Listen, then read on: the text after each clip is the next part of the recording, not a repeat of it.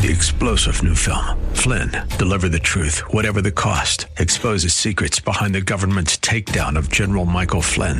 Flynn knew what the intel world had been up to. He ordered the first audit of the use of contractors. This set off alarm bells. He told the truth. He was the most dangerous person for Donald Trump to hire. They had to get rid of Flynn. Flynn, deliver the truth, whatever the cost. Available now. Watch it today. Go to salemnow.com. salemnow.com.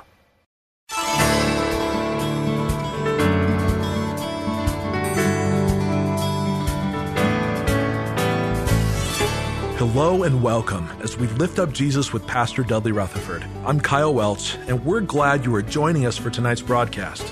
Have you ever asked yourself the question, who is Jesus? Or what does it mean to be saved? How about questions like, what is eternity? Or is there really a God, and where is he when I'm truly suffering? These are just some of the topics we explore every weeknight at this time. Over the next 30 minutes, you are going to hear a small taste of what Pastor Dudley Rutherford's teaching ministry is all about. Let's join Dudley right now as he begins his message for us tonight.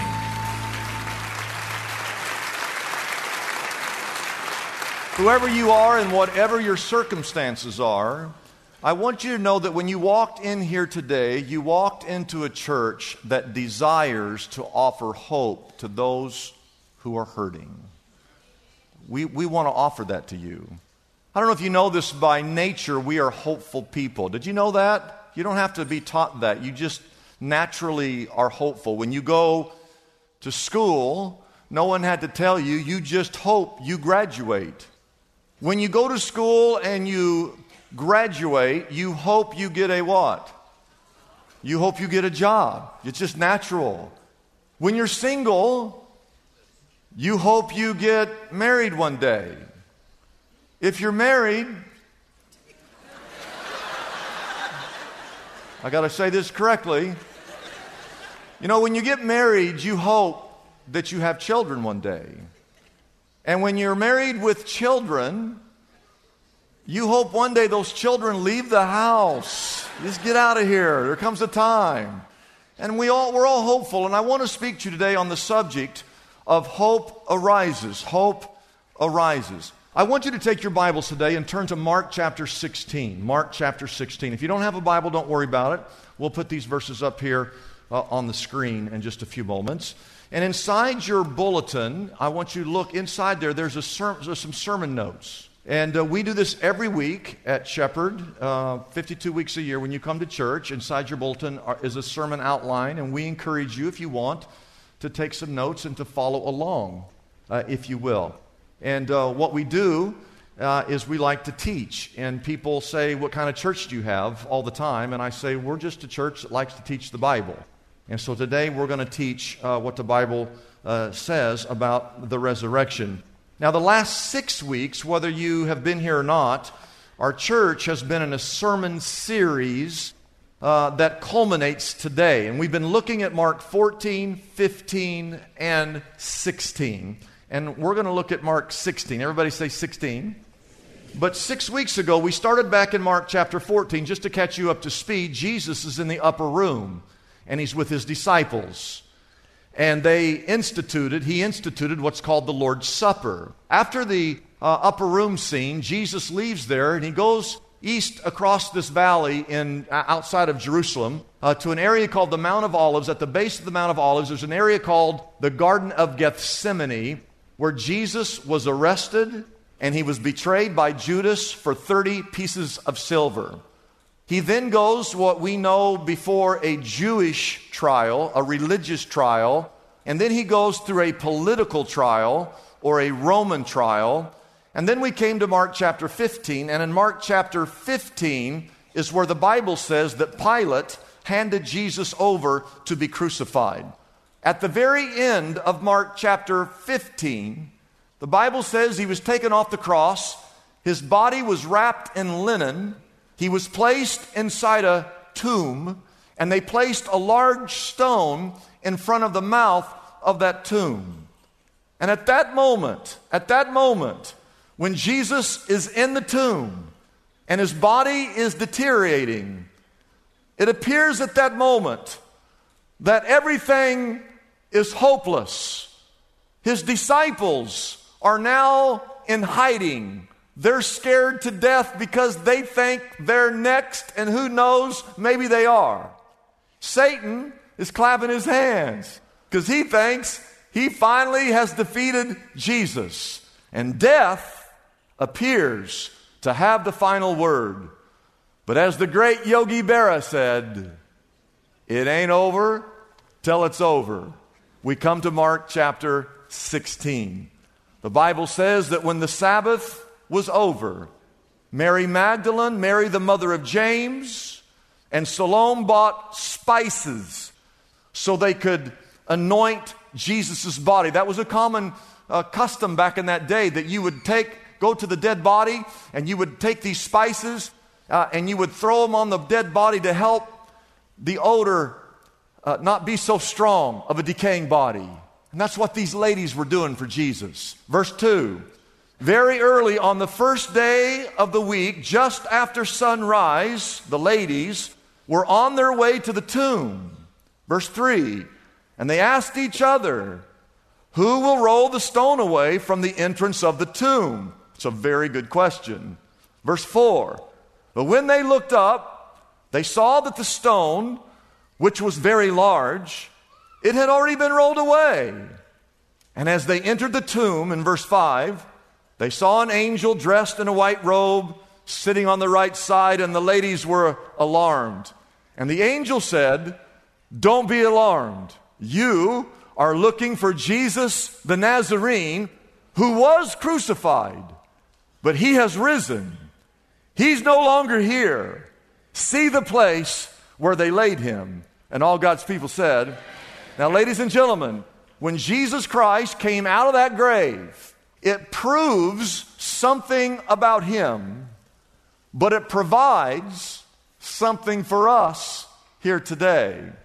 It proves that he is the Messiah, that he is who he claimed to be. It's not just that he was a good man. Everybody knows he was a good man. It's not just that he was a wise teacher. Everybody knows he was a wise rabbi. It's not just that he was a moral man. Why, everybody knew that Jesus was a moral man. Jesus, the cornerstone, the founder of Christianity, he died 2,000 years ago on a cross between two thieves. They took him off the cross, he was buried, and on the third day, he rose again, proving, validating that he is the Messiah, he is the King of Kings, he is the Lord of Lords, he is the Son of the living God. Amen, amen, amen. What the resurrection means for you and me is that your past can be forgiven. That is some good news, because no matter how good we look here on Sunday morning, and I got to tell you, some of you look good. But no matter how good we look, the truth is, we've all said stuff that we wish we hadn't said. We've all done things that we wish we hadn't done. We've all thought things that we wish we hadn't thought. The Bible says in Romans 3:23 that all have sinned and fall short of the glory of God. I've looked at that word all. That word all means all. And Peter says in verse 39, we were witnesses of everything that he, Jesus, did in the country of the Jews and in Jerusalem. And they killed him by hanging him on a cross. Verse 40. But God raised him from the dead on the third day and caused him to be seen. Verse 43 says, all the prophets testify about him, that everyone who believes in him receives the forgiveness of sins through his name. I just want you to think about this, that whoever you are and whatever you've done in your past that dishonored God, that today before you leave, that your past, your sins can be completely forgiven through Jesus Christ. The Bible says in Psalm 103 verse 12, as far as the east is from the west, so far has He, God, removed our transgressions from us. You can have a clean slate. You can have a fresh start. You can have a new beginning just by believing in the one who died and rose again. Your sins can be forgiven. And all God's people said, amen. Let's thank the Lord for that. Come on. Number two, here's the second thing. You're present. Here right now, right where you live. Your situations can be overcome. You see, serving Jesus is not just about the next life. Some of you are confused. You think Jesus, all this stuff is about the next life. It is. It's not just about the next life. It's about this life. Did you know that God specializes in the impossible? Jesus Christ coming up out of the grave seems impossible, but He specializes in the impossible. The Bible says in Matthew 19, with God, all things are possible. Did you know that most people statistically believe that Jesus conquered the grave? If I ask for a poll right here, how many of you believe that Jesus conquered the grave? Most of you would say yes. Statistically, most people believe that. But here's another way of looking at this. Do you believe that the same power that raised Jesus from the dead, do you believe that that power is available to you today, here and now, whatever you're going through? According to the Bible, here's what the Bible says. He, God, who raised Christ from the dead, will also give life to your mortal bodies through His Spirit who lives in you. I hope you got that. The same power that raised Jesus from the grave is the same power that's available to you once you become a Christian. God puts His Spirit, that power, inside of you. And if God has the power to raise Jesus from the dead, then God certainly can help you overcome any situation you are facing today. Oh, listen.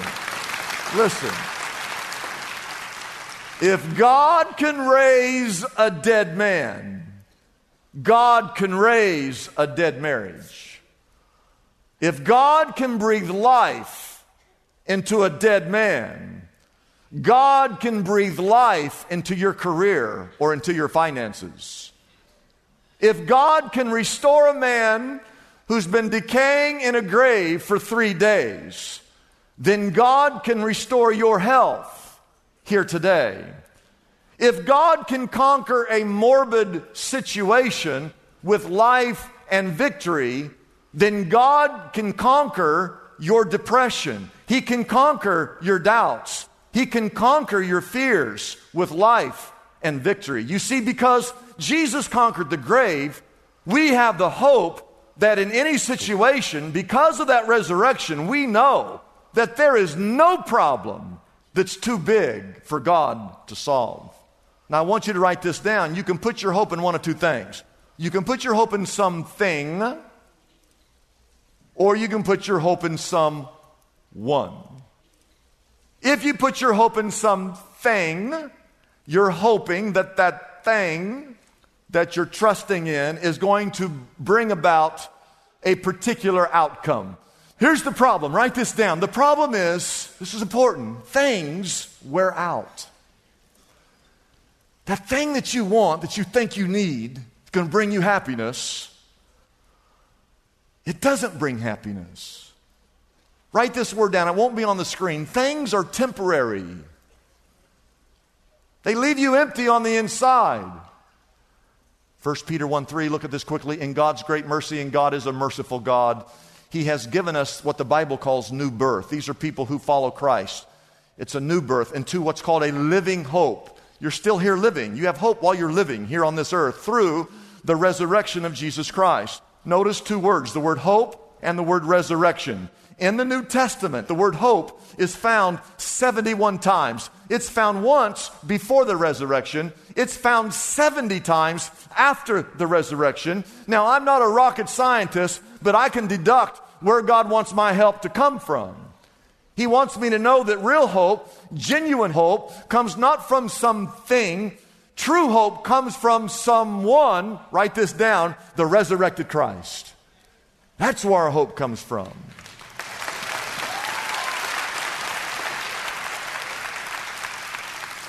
If your hope is based on your employment or your career, then like the stock market, there's going to be times where you hit rock bottom.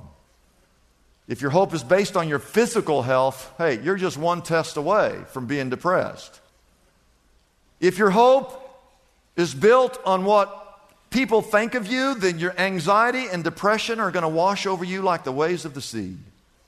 But if your hope is based on the all-powerful God who specializes in the impossible, you can have hope in the midst of your crisis. You can have hope in spite of your circumstances. You can have hope regardless of your difficulties because your hope is based on a God who conquered the grave. Amen? Amen. Number 3, your past can be forgiven. Your present can be overcome. Oh, this is the good stuff. The future, your future, can be secured. One of our universal problems because of our mortal bodies is we all have to face the reality of death. Everybody dies. Your pastor, one day I'm going to die. I've said this, I used to say it about the newspaper, now it's Facebook. One day, you are going to log on to Facebook and you're going to see that Pastor Dudley died. It's going to happen. Or I'm going to log on and I'm going to see that you died. That's not so funny now, is it? I want to ask you a serious question. Which do you think is going to happen first? Nobody wants to talk about that. But the Bible says, here's what the Bible says, Hebrews 9. This is in the Bible. It says that man is destined to die. What does that mean? It means it's your destiny. It's your destiny. I want you to think about that. The Bible says this. Man is destined to die once, and then after that, you're going to face the judgment. You say, well, what in the world is that? Well, here's what the Bible says it is. One day, the Bible says that every man will stand before an almighty God, and that we will have to give an account for every word that we have ever said, and we will have to give an account for every deed we have ever done. Think about that. And the next verse says, so Christ was sacrificed once to take away the sins of many people. Now that's what Christ did on Good Friday when He dies. He dies on that cross. Remember, He hangs there for 6 hours and He says, it is finished. He paid the price. So here's how this whole thing's going to go down. Are you listening to me? This is how it's going to work. Father Time's going to come get me. You're going to read about it on Facebook. I'm going to stand before an almighty God, and I am going to have to give an account for every word I have ever said and every deed I've ever done. But Christ is going to be standing there right next to me. Because on this earth, I have put my faith and trust in Jesus. At that moment when I'm standing before God, God's going to be looking at my list because it's all written down. And God's going to look at me and He's going to say, Dudley, Dudley, Dudley. And you call yourself a preacher. You know, that's what He's going to say to me. And Jesus is going to say, Father, Dudley is guilty of all those things. He did them all. You know that. I'm not trying to pull the wool over your eyes. But I do want you to know, Father, that when I died on that cross 2,000 years ago, that I, Jesus, paid the penalty for all of Dudley's sins. I already took on the consequences, the payment, the penalty for all of his sins. And God is going to say, all right, Dudley, you can come on in because of what my son did for you on the cross. You see how that works? Now here's the rest of this verse. It says, and, everybody say the word and. Oh man, there's a lot of stuff happening after you die. The Bible says, and He will appear a second time. See, He came once 2,000 years ago, but the Bible says, and He will appear a second time. He's not coming to bear sin. He's coming to bring salvation to those who are waiting for Him. The question is this: are you waiting If Jesus Christ came back this very moment, are you ready? Have you been living? Have you been serving? Have you been worshiping? Have you been following Him? The question is, do you want salvation? Do you want your future secured? Do you want to know when old Father Time comes? Do you want an assurance that one day you're going to go to heaven? Would you like to have your assurances as easy as A, B, C, D? Write this down. Letter A. We got to do it quick. A, you have to admit that you're a sinner. You have to admit. You know, God already knows we've done wrong. He's just waiting for us to tell Him we're sorry for those things. B, write this down. You've got to believe. The Bible says, Jesus said to her in John chapter 11, now pay attention to these words. He says, I am the resurrection and the life. He who believes in me will live even though he what? Even though he dies. Look at that again. He who believes in me will live even though he dies. And that's me. That's you. If you believe in Jesus, even when you die, that's not the end. You're going to live for all of eternity in heaven if you believe in Jesus Christ. That's what that verse says. Letter C, confess. You've got to confess with your mouth that Jesus Christ is Lord. Everybody say Lord. That word means king, ruler, master, boss. It means that you confess with your mouth, Jesus, I want you to be the ruler of my life. And if you believe in your heart that God raised him from the dead, you will be saved. The letter D is declare.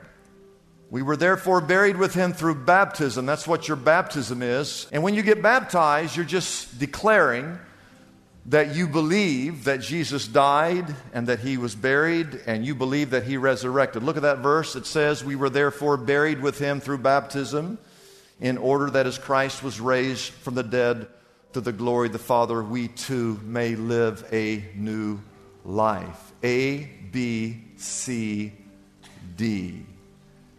Do you want to be saved? Do you want to go to heaven? Do you want your past forgiven? Do you want help right now in your current situation? You've got to admit that you're a sinner. You've got to put your faith and trust and belief in Jesus Christ. Confess him to be the Lord. Be baptized, declaring that you believe in the death, burial, and the resurrection. And your future will be eternally secured. Amen.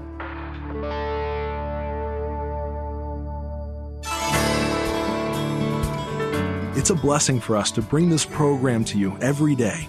We exist only by our faithful partners who support us through their prayers and financial gifts. If Pastor Dudley's message has been a blessing to you, we would like to encourage you to consider joining in partnership with us so we can continue to be here every day to bless others with this important ministry. Your gifts, whether large or small, are greatly appreciated and go directly to help keep us on the air. You can find out more about supporting us by calling our toll-free number, 888-818-4777. That number again is 888-818-4777. We have operators standing by and ready to take your call. You can also support us by going to our website, liftupjesus.com/reach. That address again is liftupjesus.com/ and then the word reach. If you're like me, you've discovered there are some books in the Bible that are not always easy to navigate through. Like, for instance, the book of Proverbs. Proverbs contains 31 chapters and can be very daunting to go through if you are looking for a specific topic. That's why Pastor Dudley has created the perfect resource to help you with the book of Proverbs. It's called Proverbs in a Haystack, and it is our special offer for everyone listening today. Proverbs in a Haystack removes the challenge of searching through the book of Proverbs. It has over 2,000 topics that easily cross-reference to the exact chapter and verse you are looking for. This invaluable resource can be yours right now for a gift of any size to the Lift Up Jesus radio ministry. You can receive your copy of Proverbs in a Haystack by calling us at 888-818-4777. That number again is 888-818-4777. You can also order this book directly from our website, liftupjesus.com. That address again is liftupjesus.com.